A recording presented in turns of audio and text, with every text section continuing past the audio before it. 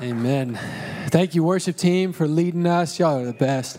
Hey, Sam, give that mic to Steph real quick, and Steph, come up here for a second. Go ahead and get out your Bibles and your notes. As you're doing that, Steph's going to come up and share something real quick that I thought was really awesome. She shared during our staff prayer time this morning. So, Steph, go for it.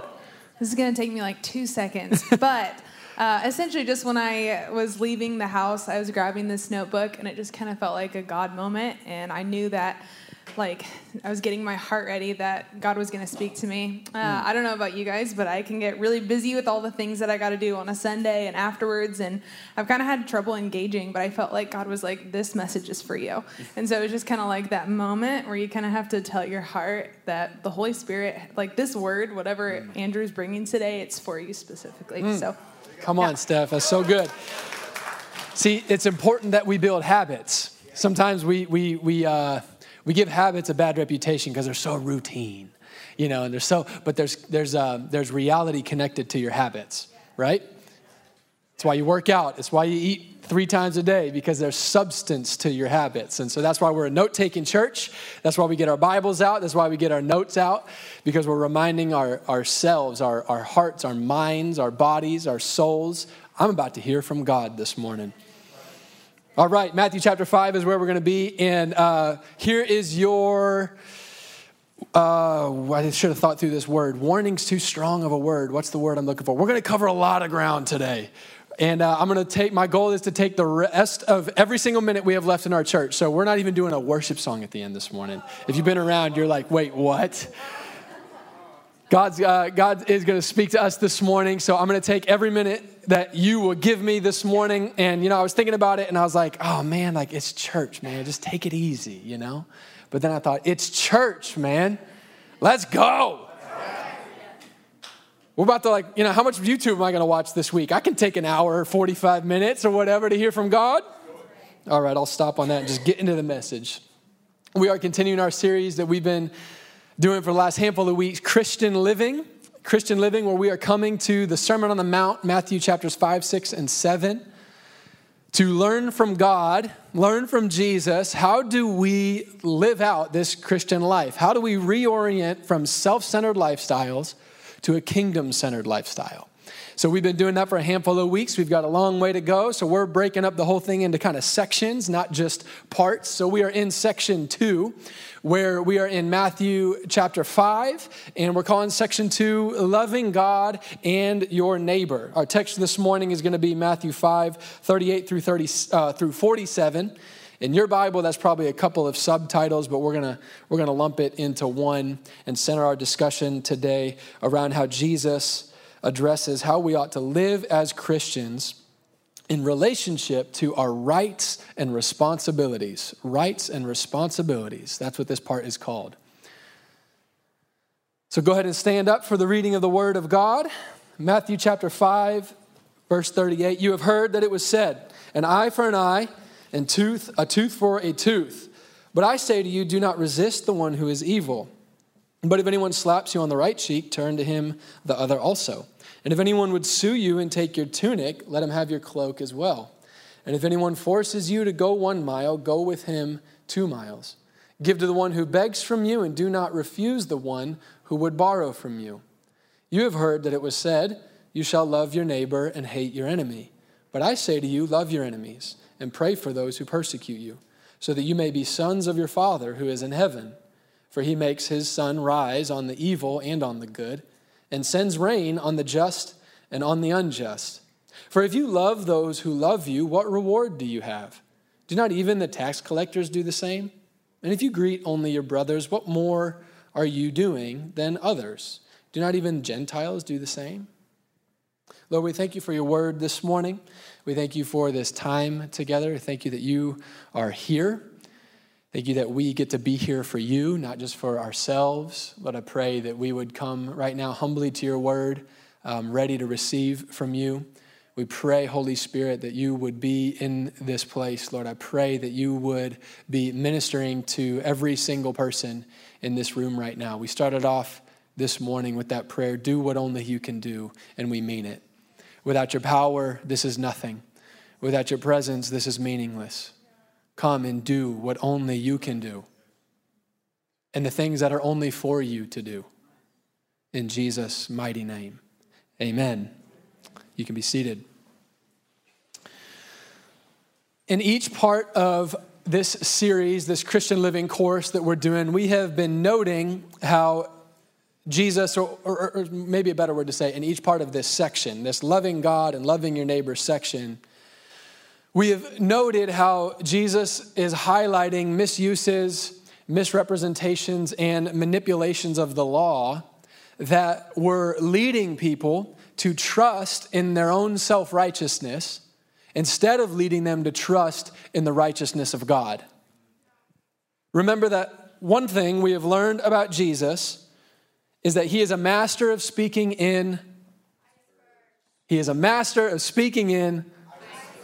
icebergs. Jesus speaks to us in icebergs, to jog your memory if you were here a few weeks ago. Jesus is a master of speaking in icebergs, meaning that when Jesus is pointing to something that they have heard said, it's just the tip of the iceberg. It's just the tip of the iceberg to get our attention so that once he has our attention, he can show us what is much deeper and what is much more substantial underneath the surface. Jesus means what he says when he says all these crazy things in the Sermon on the Mount. He means what he says. The tension is not that Jesus doesn't mean what he says.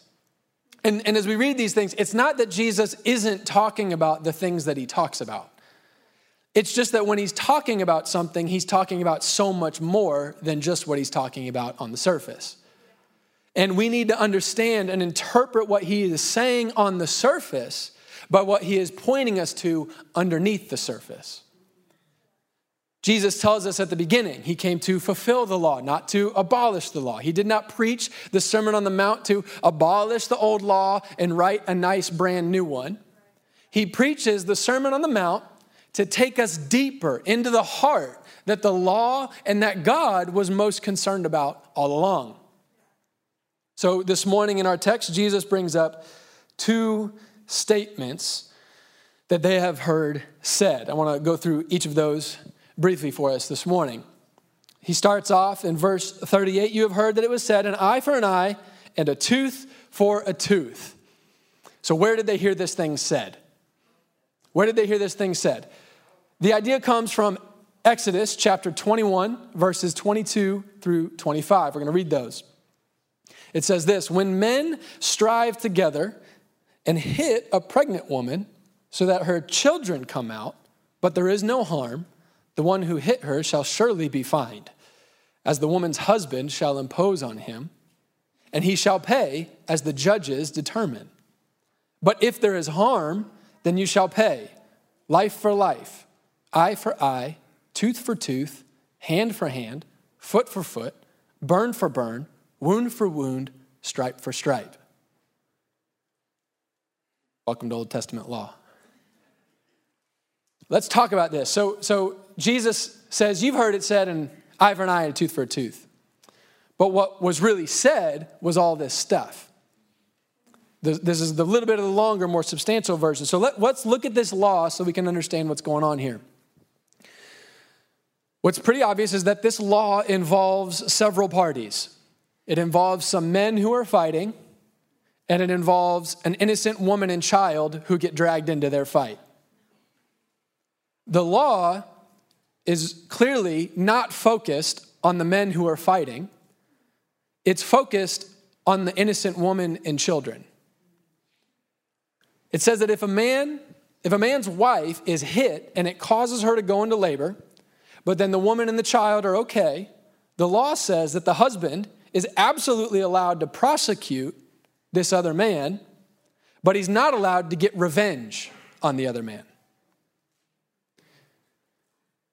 He's allowed to sue him as he sees fit. Isn't that what it says?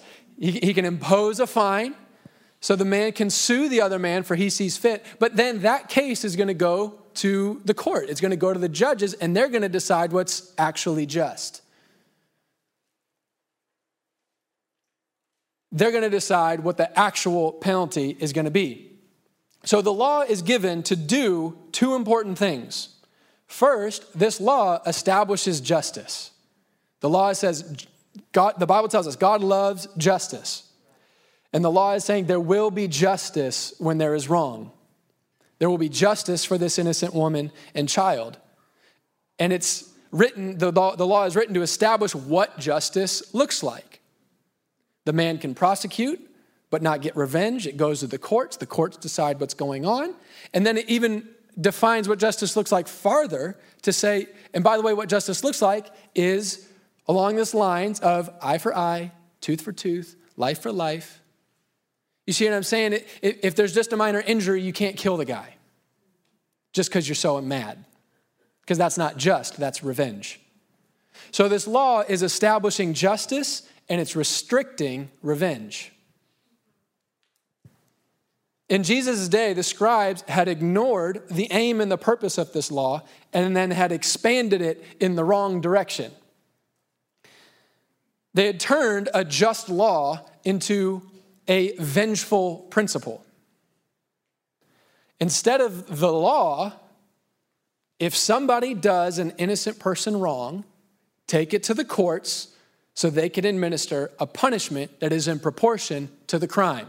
That's the law. They had turned it into a personal right. If you have done me wrong, I'm going to take this into my own hands and get all that I can from you. Eye for eye, tooth for tooth. They left the just law and created a personal right. Verse 43, Jesus brings up his other statement that he addresses in our text this morning. You have heard that it said, you shall love your neighbor and hate your enemy. Where did they hear this? Where did they hear this said? In Leviticus chapter 19, verse 18, the law says, you shall not take vengeance. You shall not take vengeance or bear a grudge against the sons of your own people, but you shall love your neighbor as yourself. I am the Lord. I see the love your neighbor part, but I can't seem to find the hate your enemy part. So just like they had taken the other law and manipulated it and taken it from a just law into a personal right, instead of hearing the Lord in this law calling us to a responsibility to love our neighbor, they took it as an opportunity to establish a personal right to hate the people who hate me.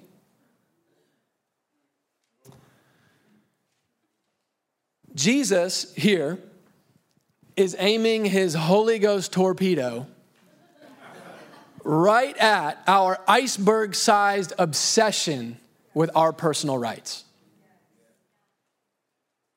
And he says, if you want to be sons of your Father, if you want a reward for your life, if you want to be a part of my kingdom, don't seek revenge. Vengeance is mine.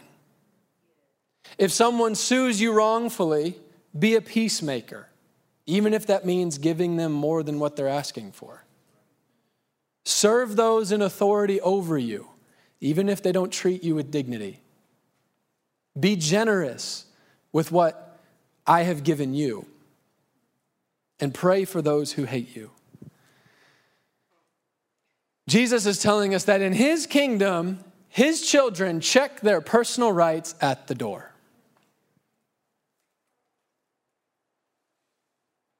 Which I don't like. I kind of have this thing with my personal rights. I like them. But a kingdom-oriented lifestyle is one where you lay down your personal rights as an act of loving God and your neighbor, instead of leveraging your personal rights to get what you want when you want it.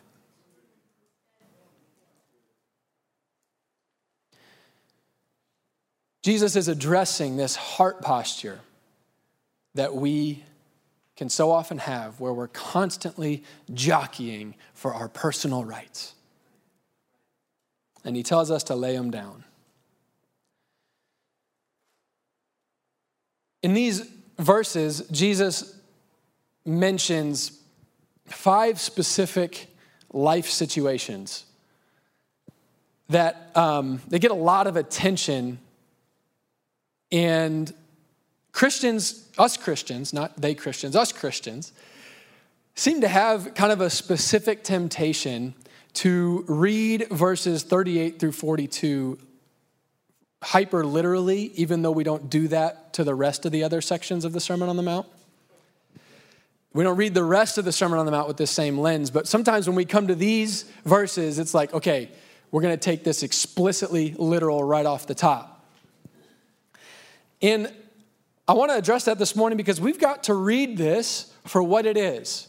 We talked about this in biblical formation at the very beginning of the year. We need to read the Bible for what it is, not what we want it to be, not what we want to make it. We need to let the Word of God be what the Word of God is, and we need to let it say what it says. And so we've got to read our text this morning for what it is, a continuation of the conversation we've been having this whole time. This is part of the same flow. It's part of the same conversation. And so what that means is that Jesus means exactly what he says. But it doesn't mean he literally means exactly what he says. That's the iceberg. And we do this all the time. I was talking to my cousin yesterday. She's a 3rd grade teacher. And she said that, I was like, what have you been teaching your 3rd graders recently? And she said, some teacher language that I didn't quite understand, but she was talking about like teaching these 3rd graders like metaphors and idioms and all this sort of stuff to help them learn language. And I was like, oh my gosh, that is such a massively important part of language. I mean, how confused are these little kids, when we're like, it's raining cats and dogs out there. They're like, wait, what? This is great news. You know what I'm saying? And so she's like, she said, so we spent all week on it. And she said, so Friday we had idiom dress up day or something. So the kids could dress up as an idiom that they liked. And so they were dressing up all sorts of things. So she's like, so I dressed up as a social butterfly. So she's got like butterfly wings with like apps taped to all of them, like Instagram and Snapchat and all this stuff. And I was like, that's amazing. That's so brilliant. And it made me think of Sermon on the Mount. When you say somebody's a social butterfly, you mean exactly what you're saying. And you don't mean that they are a social butterfly.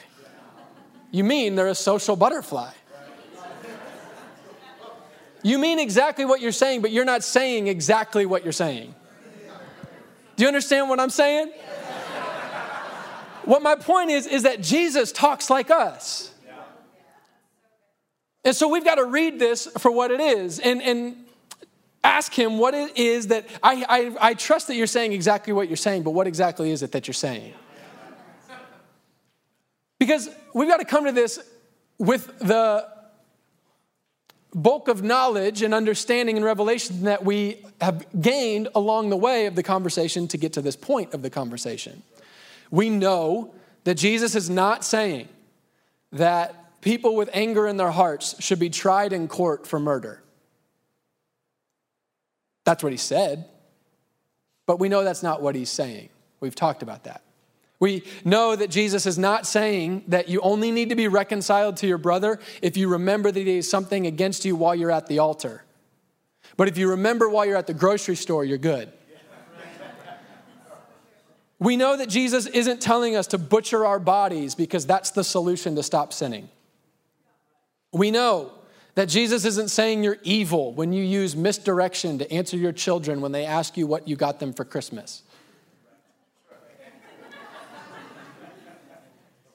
I mean, he said that, but he's saying more than all of that. He isn't abolishing the old law and writing a new one. He's addressing the heart that the law had been getting at the whole time. He's trying to get you to stop looking at what you can see of everyone else on the surface and address the iceberg of unrighteousness in your own heart. I'd much rather read Jesus' words and start looking at all of you. Jesus, you're right. They're a mess. Jesus is like, yeah, okay. I was trying to talk about you, but okay. See, Jesus is not in the Sermon on the Mount trying to write surface level formulas. He is establishing deeper kingdom foundational principles. He's not writing formulas. He's establishing principles. Principles. If Jesus' teaching is a formula, it's an incredibly unhelpful teaching. It's irrelevant to my life in most ways and makes no sense on how I actually respond to it. What happens after I've turned both cheeks and they want to hit me again?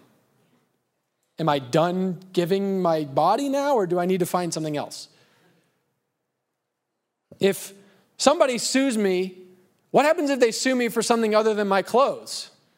If they sue me for my clothes, I get it, I give it to them. But what if they sue me for something else? Who is going to ask me to walk with them 1 mile? And then how does it benefit them if I walk with them 2?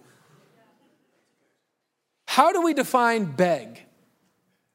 Like my kids? When they beg me for ice cream, I just have to give it to them? And if someone asks to borrow from me, do I need to apply the whole 2-mile thing and give them double? Or how does this work? Not only does reading the passage that way make it outrageously unhelpful, worse than that, it leads to bad doctrine and bad ideas.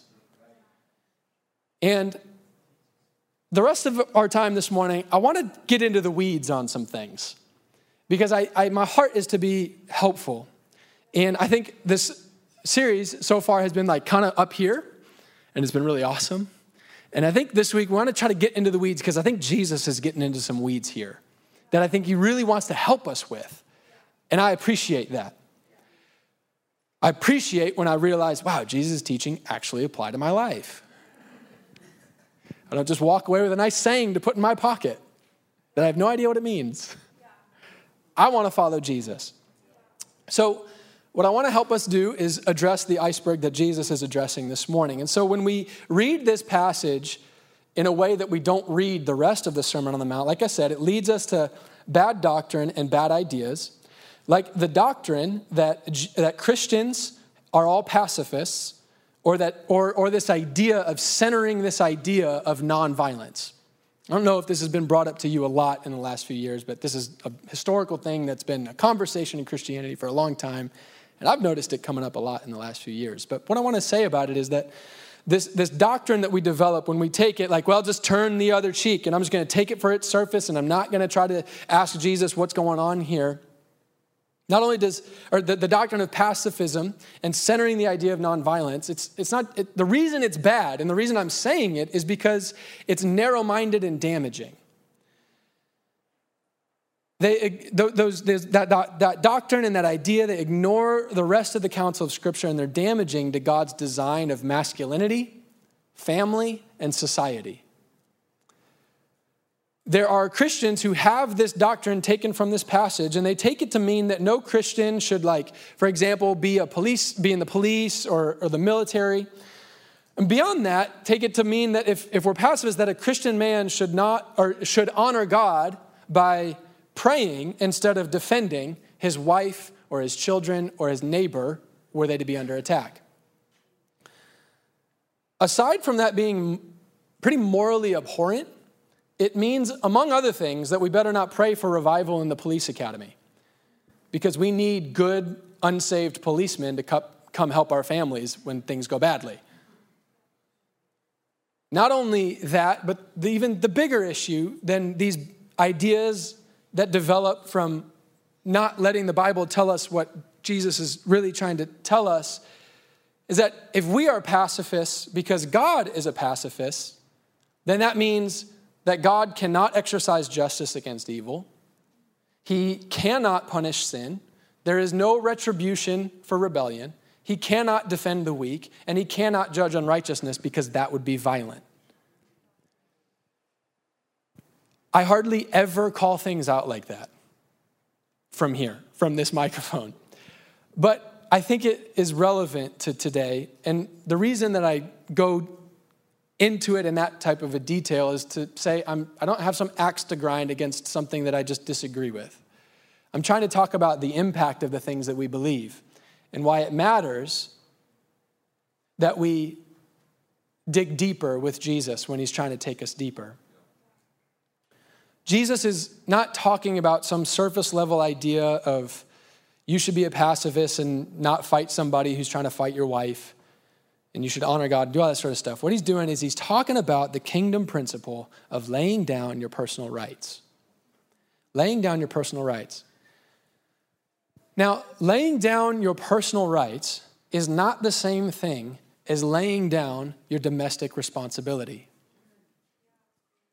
You're going to have to track with me here, okay? It is obvious to all of us in this room that none of us are hermits, right? Otherwise, by definition, we wouldn't be here. It is obvious to us that none of us are hermits, and all of Scripture, because of this reality, clearly outlines that we have a responsibility to live in relationship with other people. Like a lot of the Bible's about that, right? We live in relationship with other people, and that's what I'm labeling domestic responsibility. We have a responsibility to the people around us. First to our family, then to the household of faith, then to our neighbor, then to our nation, then to the foreigner. We have responsibilities to other humans. None of us are just living in our own worlds. You could say that we love God with our heart, soul, mind, and strength by laying down our personal rights to serve him. When I get saved, I lay down my life. My life is no longer my own, and I'm saying, Jesus, you are the king of your kingdom, and I am no longer the king of mine. I've laid down my personal rights as an act of loving you with my heart, soul, mind, and strength. And now my lifestyle is oriented around this idea of loving you in that way.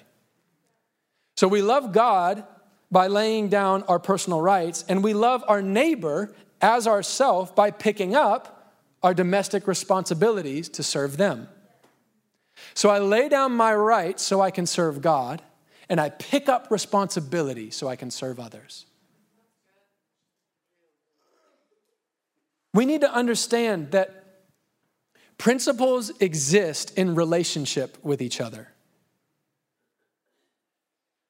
Principles don't exist in isolation from one another. You may be a very principled driver. You go the speed limit. You know you could fudge a little bit. You know you're not going to get pulled over for 5 over. But as a matter of principle, if it's 60, I'm going 60. And that's very good for you. Well done. Gold star. But if you're driving in rush hour traffic, I hope that also as a matter of principle, you don't cause car accidents. So that when the person in front of you puts on their brakes and you see their brake lights, you don't, as a matter of principle, just keep going 60 because that's the speed limit. Principles exist in relationship with each other. A kingdom-oriented lifestyle is guided by principles, not by formulas. And that's complicated. It's kind of why Jesus gave the Sermon on the Mount. Because he's kind of showing like, y'all are suckers for formulas. But Jesus has entirely rigged the system. We cannot walk with him without actually walking with him. We want the formula, so we get it from him, and then we just walk away and do our thing, and we do our formulas, and we pat ourselves on the back every night because we're good Christians who did the thing. Come on, like, is that just me? Like, I want the formula because I want to do a good job. Like, I want to. And Jesus is like, abide in me. And I'm like, I don't have the math for that. Like, how do I know if I'm abiding? He's like, do it and you'll bear fruit. I'm like, what kind of fruit? What's fruit look like? How much fruit? And do I have more fruit than him?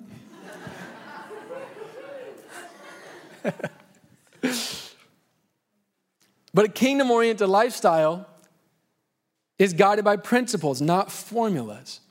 And in order to navigate the tension in the relationship of kingdom principles, we have to have godly wisdom. That's where Jesus rigged the system. It's like these principles have this built-in tension that he's like, if you want to know like how to apply which one when, you're like, going to have to talk to me. Can't just go get a degree and be the expert. You actually need to like listen to my voice and obey me. Isn't that beautiful? So if we want to navigate the principles, we have to have godly wisdom, which means we have to know the Word of God. We have to be full of the Spirit of God. We have to obey the voice of God. We have to be submitted to the people of God. We can't go be Christian hermits. Okay. Men, we're going to have a men's conference here for a few minutes. Ladies, you're invited, and you're going to want to be here for this. So, gentlemen, I want to talk to you for a second, and I think this is going to be accurate and meaningful because this might be even something that's been planted in us underneath we're not there yet. Something that's kind of been planted in us subconsciously, but I want you to hear me say this out loud, that, gentlemen, God did not save you to castrate you of your masculinity and reduce your life to neat formulas of just gentle behavior. He saved you to make you a principled man of God who lays down his personal rights, accepts his domestic responsibility, and acts in godly wisdom. That's what you're made for. That's what you're made for, and that's what you're saved for. So I want to get into the weeds, like I said, and talk about 5 situations that Jesus brings up here. And on the surface, they may look like old Bible time stuff that doesn't really apply to us, but I think Jesus is actually really trying to talk to you about some seriously relevant, seriously real life stuff that you're going to find really beneficial. I'm not going to give you religious formulas for how to act. What I'm trying to do this morning, and so I can't cover every nuance and all that sort of stuff, so let's have this conversation be what it is. It's not counsel in every specific situation where Andrew told you what to do. This is talking about what are the kingdom principles and how do we learn how to think? How do we learn how to think with God on how we apply the principles that he's given us? So I'm only going to talk about things that Jesus brings up. Number 1, the first thing he talks about is personal defense, as you've seen. Personal defense. What do you do in a situation? And this is for all of us, but men of God, have you ever read this verse and been like, well, shoot, I really love my wife. And if somebody's getting up in her face, I'm not okay with that. And now I'm in tension, but I don't want to be a bad guy. Is this just me or is this anybody? You've had these conversations, right? Okay, so what do I do? What do I do if someone is attacking? What do you do if someone's attacking you? Or we'll just put everybody else in a big category here, innocent people, wife, children, whatever.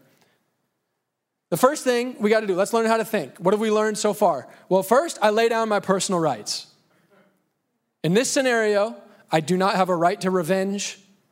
I don't have a right to just anger and rage. No matter how right I am, I can't just rage and fly off the handle. I can't take out my frustration on this person because I don't have personal rights here. So we've got to think through that. I've got to lay down my personal right to self-centered preservation. I can't just see this as an opportunity to impose my will and feel like a big dude. Number 1, I lay down my personal rights. Okay, I've laid down my personal rights. Now I've got to pick up my domestic responsibility to protect and provide for the people around me. And so then you start looking around. Since this isn't about me, let me make this about everybody else. Are there innocent people that need my help? Are there weak people that I can serve sacrificially? Because I don't have rights. I don't even have a right to my own life in this situation. I am here and I exist for these other people. Is it my wife? Is it your kids? Is it your neighbor? Somebody who can't help themselves? How can I operate as a responsible man of God in this situation? Okay, so now you're assessing the situation, and then it's, okay, now I've got to act in godly wisdom, which a lot of times comes through questions. What course of action will make peace, since I'm a peacemaker? Sometimes making peace takes a little bit of hard effort first. What course of action will make peace? If I'm about to have to use force, how do I only do what has to be done and not just live in rage? What course of action aligns with godly justice? Which, according to the law we talked about in Exodus, doesn't necessarily mean I just have the right to do whatever I want in this situation. There's the law. What am I legally allowed to do? What am I legally required to do? I have responsibility, and I need to live inside the bounds that God has given me.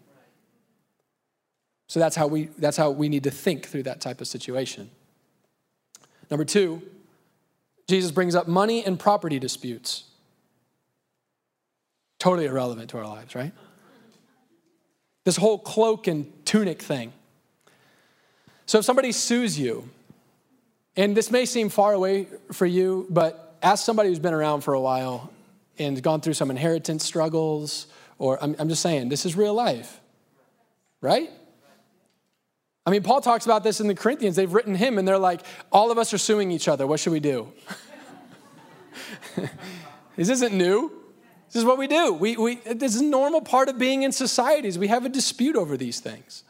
There's dispute about money and personal property. So what do? If somebody's suing me, I lay down my rights first. I don't have a right for some vendetta here. It's like, oh, you want to play that game? I know a guy. I've got a lawyer that can run you over. And for the trouble, why don't I do this too? You see what I'm saying? I don't have a right to fight just because of the inconvenience. I don't have a right to offense against this person. I don't have a right to revenge. We've already talked about that.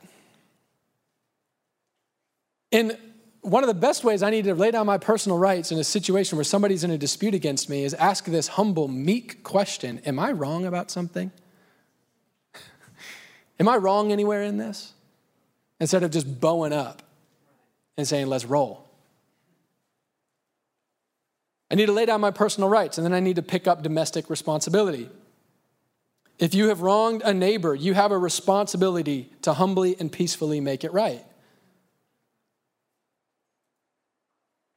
You have a responsibility in any situation to do what you can to settle that situation peacefully and generously. It's your responsibility to contribute to that. If someone is wrongfully pursuing you, and now you're looking around and realizing this actually isn't just about me. This is going to cost my business and my employees. This is going to cost my family, my kids, my wife. Like this isn't right. I'm not in the wrong, and this is actually going to cost other people. I can't just lay down and get run over for their sake. I can't sacrifice them for this.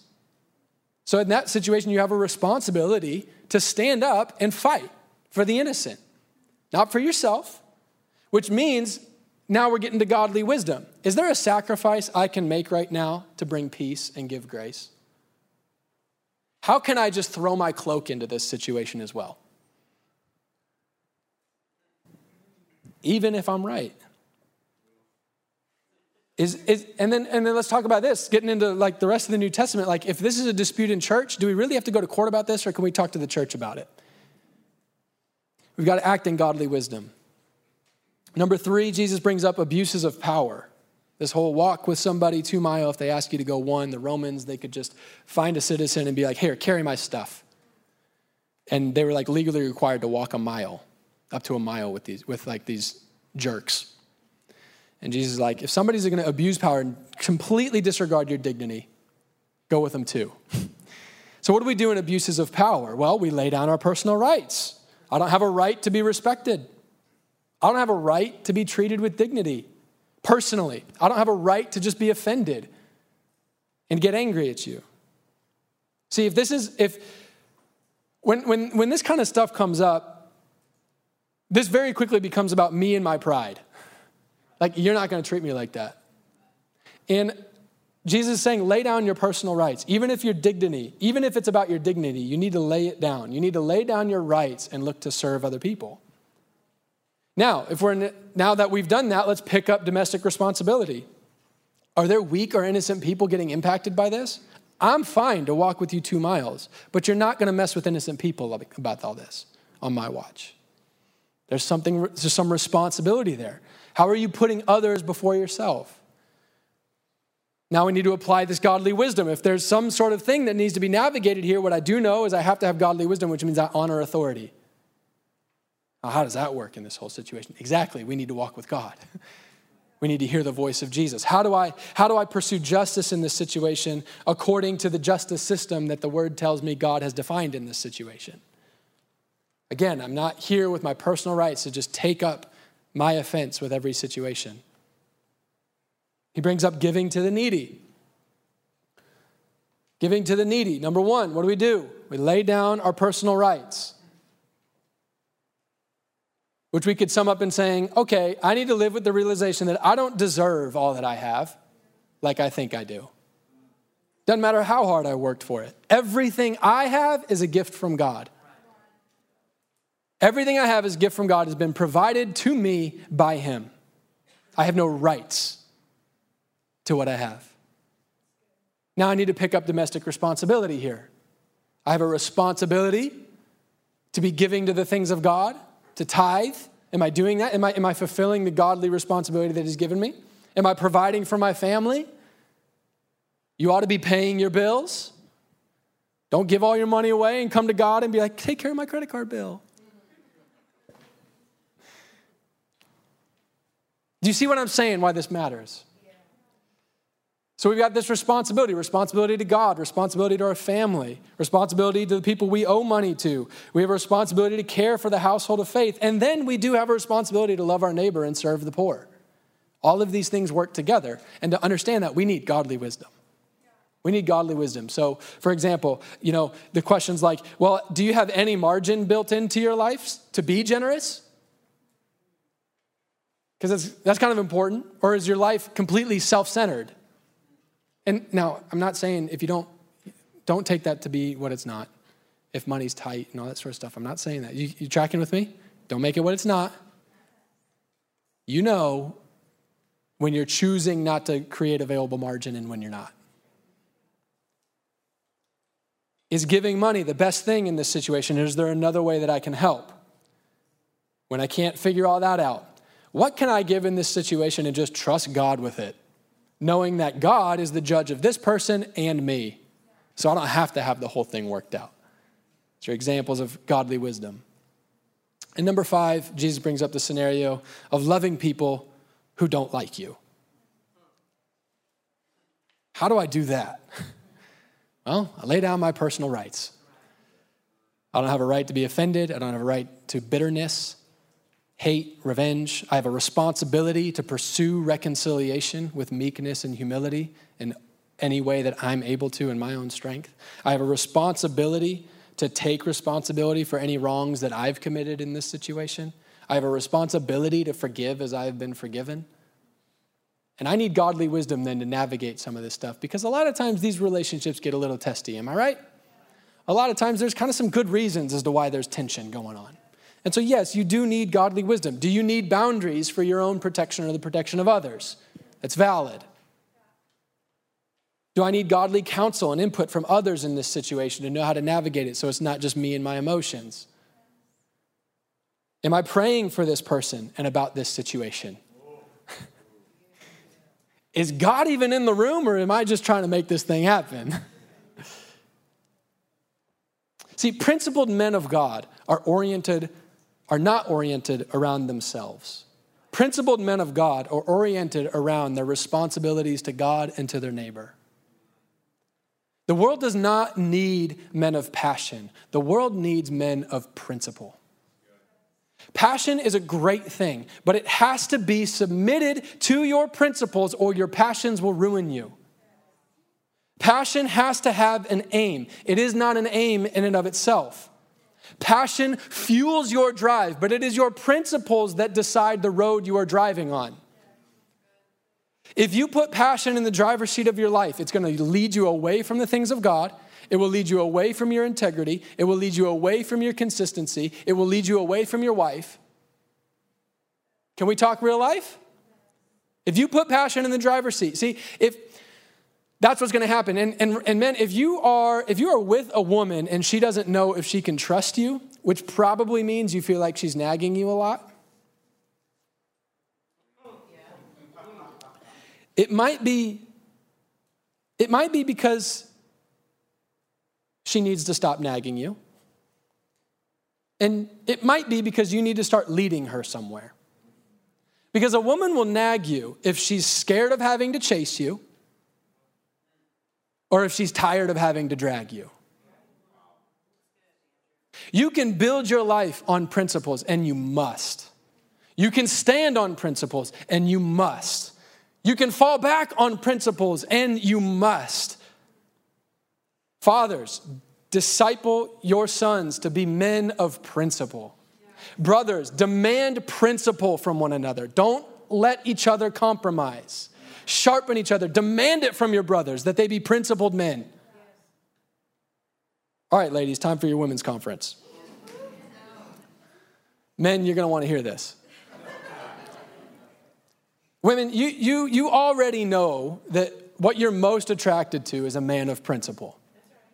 And I want to encourage you to not let the world lie to you and tell you that what you really need to be looking for is a man of passion. It's a lie. It's a lie. Passions change. They come and go, and they're not trustworthy. Passion has no inherent connection to values or character. Passion is great, but it is reactionary. And I want you to know that a passionate man spends his life chasing things, which means at some point you will end up chasing him. It is principled men who lead somewhere, and it is a principled man who you want to follow. If you are looking for a man, if you're in this room looking for a man, make him prove his principles to you. It may cost you some men along the way, but in the long run, you will be glad you have a man you can follow and not a man you have to chase. If you are with a man and he needs to work on his principles, by all means, feel free to bring it up to him once. If saying it once doesn't help, saying it twice is going to make it worse. Nagging a man will either make him worse or make him leave. I'm not saying you're wrong. Let's be real. You're probably right. You are probably right, but it just is what it is. You don't have to like what I'm saying, but it is what it is. He should listen to you, but that doesn't mean he will. And saying it over and over again isn't going to make him do what you want him to do. I'm trying to talk to the wives in the room, and I'm just telling you, based on these principles, that you are his wife, you are not his head. You can help him, but the fact is that most of the time, it's going to be other men that sharpen him. You can help him, but it is God who has to lead him. That doesn't mean you can do nothing. There are two very powerful, unique things that you can do as a wife to help your man grow in his principles. And I'm going to tell you what they are. The first thing you can do is pray for him. And if that sounds kind of flimsy, I want you to pray that God would lead him. I want you to pray that God would bring other men around him to sharpen him. And I want you to be encouraged because God really loves you. And God's way easy to get through to than your husband is. So pray with confidence. Gentlemen, come back in the room for a second. I want to tell you now that you've heard this. Sometimes God may tell a praying woman to call your friends or call your pastor and give it to them to handle whatever situation needs to be handled. So listen the first time. All right, you guys can leave. Women, only call his friends or his pastor if God tells you in prayer. Okay, so that's the first thing. The second thing you can do, the first thing you can do is pray for him. The second thing you can do is honor him. Men like to win. We aren't complicated. You're complicated, so you think we should be, but we're not. We like to win. So when your husband does something that is a win, give him a trophy. Give him a trophy and see if he doesn't start doing that thing a little bit more. Now I'm going to take this exercise way too far, and I'm going to give you a cheat sheet. I'm going to give you a cheat sheet on the best rewards you can give your husband to reinforce his good principles. When he does something right, give him any, some, or all three of the 3 S's. The 3 S's. Steak, spirits, and sex. If your man is demonstrating good principles, give him a meal he likes to eat, give him a drink he likes to drink, and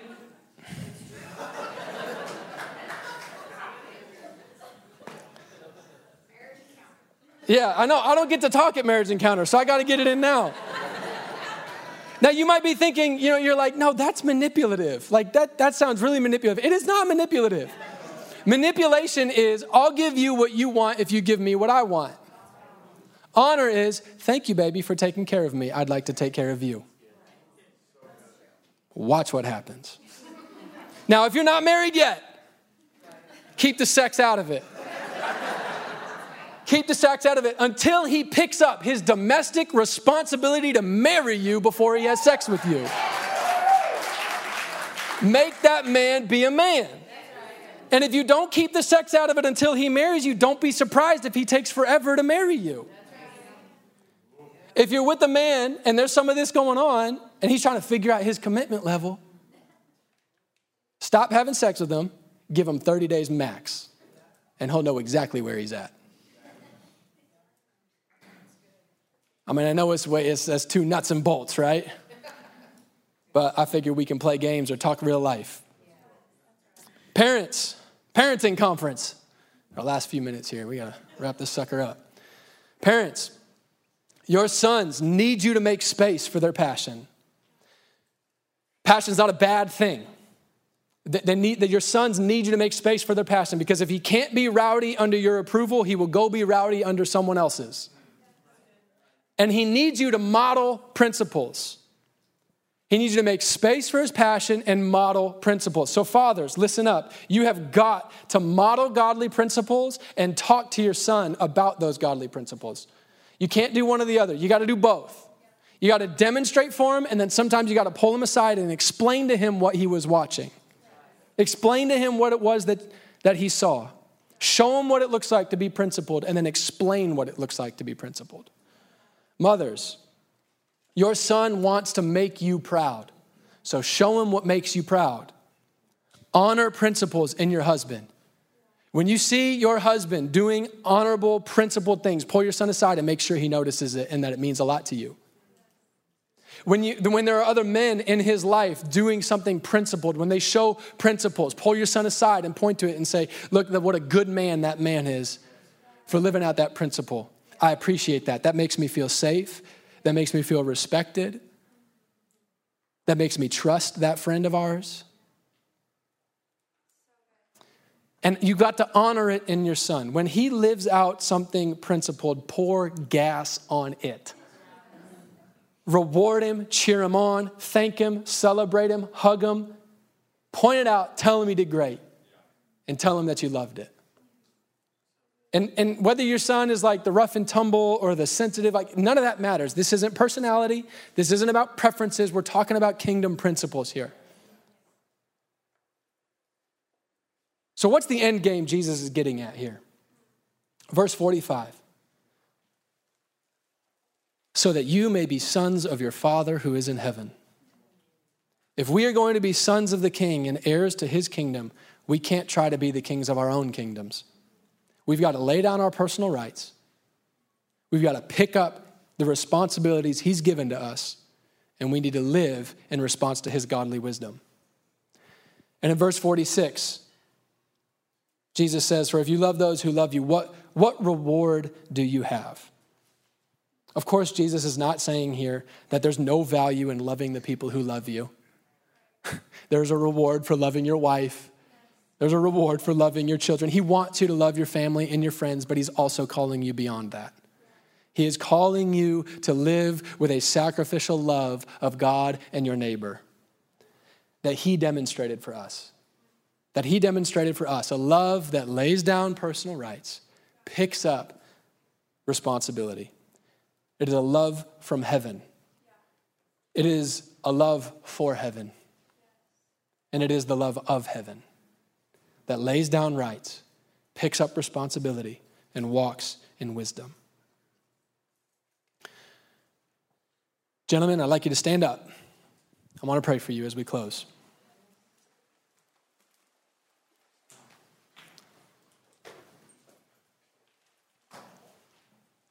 God, I thank you for these men. Thank you that you've made them men. I pray that you would make us men of God who know how to lay down our personal rights, men of God who pick up the responsibilities you've given us, and men of God humbly submitted and surrendered to your godly wisdom. Lord, I pray that if there's anything that you've been convicting us of this morning, that we would lay down our rights to be perfect and we would come running to you to teach us. Anywhere that these principles haven't been modeled for us, I thank you that you are our Father. And I pray that you would put it inside of us. Lord, we pray that these men would be men who love others and not themselves. We pray that these would be men the world can count on, men that heaven can count on. We pray that they'd be men full of the Holy Spirit and wisdom.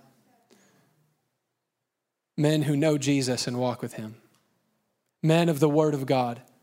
Men of the Spirit of God. Men of the church of God. Make us men of responsibility in this house. Make us men of responsibility in our own homes, in our neighborhoods, our cities, our nation, and the nations of the earth. We want to be sons of our Father in heaven, and we want to live lives worthy of a reward. Help us, Holy Spirit. In Jesus' name, amen.